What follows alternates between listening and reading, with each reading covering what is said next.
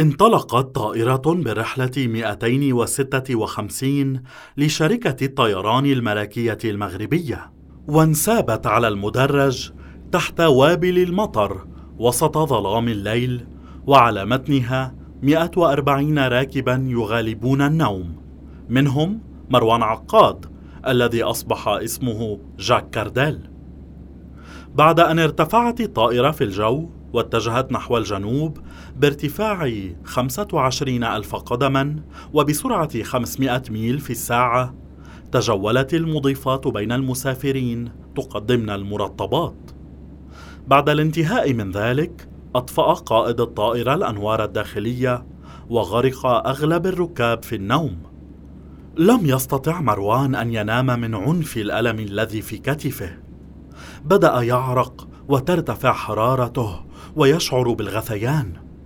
طلب من إحدى المضيفات مسكنا ابتلعه برشفة من كوب الكوكا الذي في يده، ثم توجه إلى دورة المياه ليغتسل. أغلق الباب ونظر إلى صورته المنعكسة في المرآة.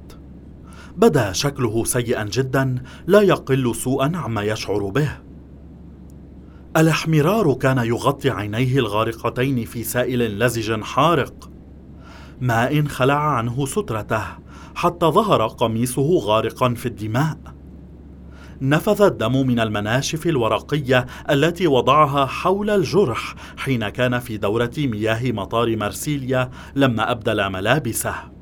علق مروان سترته على خطاف بالباب وغسل يديه بماء دافئ وصابون، وصب بعض الماء بحرص على المناشف الورقية الملتصقة بكتفه حتى تمكن من نزعها عنه. آلمه ذلك واحتاج منه لوقت أطول مما توقع، حتى أن إحدى المضيفات طرقت الباب وسألت: هل كل شيء على ما يرام سيدي؟ فوجئ بالطرق والسؤال، لكنه أجاب بصوت ثابت: نعم، شكرا. هل أنت متأكد؟ نعم، ليس هناك ما يدعو إلى القلق. ها أنا خارج. أرجو منك الخروج سيدي، نحن في طريقنا إلى الهبوط. تفضل بالرجوع إلى مقعدك واربط الحزام. وهو كذلك، سأعود حالا. آخر شيء كان يريده مروان هو أن يفعل ما يلفت النظر إليه، وعلى الرغم من الألم الرهيب الذي كان يشعر به، أسرع بغسل الجرح وكل جسده يقشعر، وأعاد وضع مناشف ورقية مبللة جديدة عليه. ثم صب الماء على وجهه وغسله جيدا، ثم جففه ونظر إلى صورته المنعكسة على المرآة ليتأكد أنه لا توجد آثار دم عليه ولا على ملابسه. ثم خرج، وما إن رأته المضيفة عائدا إلى مقعده حتى بادرته بالسؤال: هل أنت متأكد أن ليست هناك مشكلة؟ دوار بسيط بسبب ارتفاع الضغط على ما أظن. قال ذلك مبتعدا متمنيا أن تقبل هذا التبرير وتتركه، لكنها قالت: تبدو في حال سيئة. هل تريد أن نخبرهم في مطار الوصول أن يستدعوا لك طبيبا؟ قال وقد بدأ يعرق من جديد: صديقتي تنتظرني وستعتني بي جيدا حين أصل. لا تقلقي علي وشكرا لاهتمامك. تركته فعاد إلى مقعده وأغمض عينيه، وباقترابه من الوصول إلى الدار البيضاء عاودته المخاوف. على الرغم من مغادرته مرسيليا وخروجه من أوروبا، إلا أنه لفت الانتباه أكثر من اللازم، وهذه الفتاة لابد من أنها سوف تتذكر وجهه وعينيه وتصرفاته إذا ما استجوبت، وقد يكون ذلك في وقت قريب.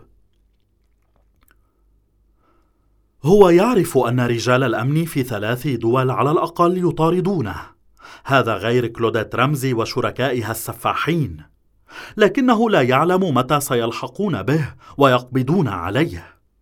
لقد ترك آثارا وخيوطا كثيرة وراءه في المطار، فإن وصلوا إليها سيعرفون أنه انتقل إلى المغرب، ولو حالفه الحظ لبقي على قيد الحياة في اليومين القادمين.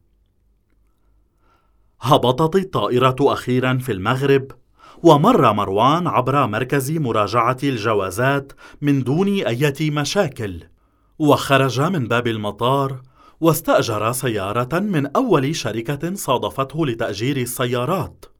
قادها بسرعة في اتجاه الدار البيضاء. كانت أمطار نوفمبر تسقط بغزارة، ولم يستطع مروان أن يشغل مساحات المطر أو جهاز التدفئة، ما جعله يرى علامات الطريق بصعوبة، وهو لم يكن يعرف طرق المدينة التي لم يزرها إلا مرات قليلة متباعدة، وكان يتحرك دائما في مواكب رسمية.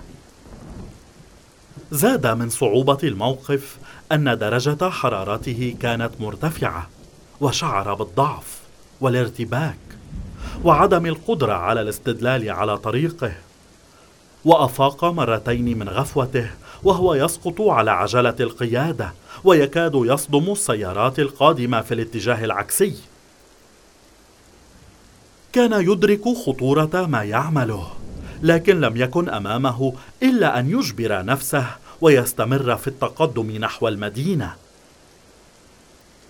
نزف الكثير من الدم، وأخذ الجرح ينبض بالألم، كما أنه لم ينم ولم يتناول طعاما خلال اليومين الماضيين، وأخذ يشعر بأن جسده ينهار ويسقط في أزمة وصدمة عصبية.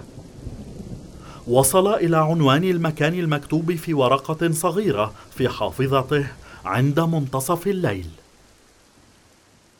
رفع بصره إلى البناية الخرسانية العالية القريبة من الجامع الكبير، والتي تتوسط بنايات كثيرة مشابهة لها. الاختلاف الوحيد هو أن في الطابق السابع منها تسكن الفتاة التي أحبها منذ كان في المدرسة الابتدائية. كل من في المبنى كان نائما، حتى حارس البناية نفسه. تخطاه مروان وسار على أطراف أصابعه، واتجه نحو السلم حتى لا يوقظ الرجل العجوز الطيب الأسمر بأجراس المصعد وأبوابه.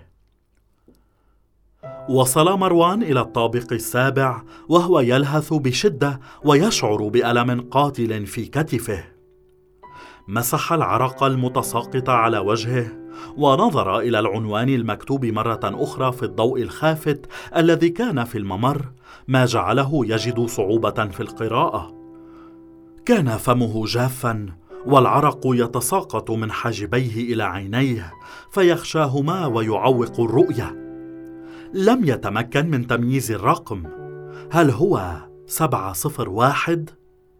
أخيرا تعرف على رقم الشقة، وها هو يقف بجوار الباب. كان قلب مروان ينبض بشدة ويخفق بمزيج من مشاعر الخوف والتوقع. لم يكن يعرف ما يمكن أن يحدث. كان يعلم أن مظهره يبدو سيئا وغير لائق للقاء رانيا، لكن إلى أين كان يستطيع أن يتجه؟ إلا إلى هذا المكان.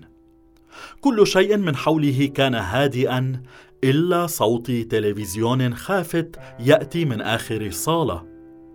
طرق الباب برفق، لكنه لم يتلقى ردا. أعاد الطرق مرة أخرى ولا مجيب. ملأ قلبه شعور بالخوف والتوتر. هي ليست بالمنزل. أين يمكن أن تكون في وقت كهذا؟ هل هذا هو المكان الذي تقيم فيه فعلا؟ أخذت الأفكار تهاجمه وتشغل تفكيره، واستمر قلبه يخفق وتزداد ضرباته. شعر بالبرودة تسري في جسده والارتجاف يغمر بدنه. هل يبحث عن فندق يقضي فيه الليلة ويعود صباحا؟ أي فندق يذهب إليه في هذا الوقت من دون حجز مسبق؟ هو لا يعرف مكان أي فندق في المدينة، وليس لديه وسيلة اتصال، فهو لا يحمل هاتفا. زاغت عيناه مرة أخرى، وبدا الممر يدور ويلف ويتباعد، وشعر بركبتيه تخران تحته. في غفوته سمع مزلاجا يفتح وسلسلة ترفع، وانفرج الباب أمامه قليلا، وظهر نور أصفر خافت من انفراجة الباب. ثم سمع همسا. مروان، هذا أنت؟ ثم أظلم كل شيء، وسقط مروان أمام الباب مغشيا عليه.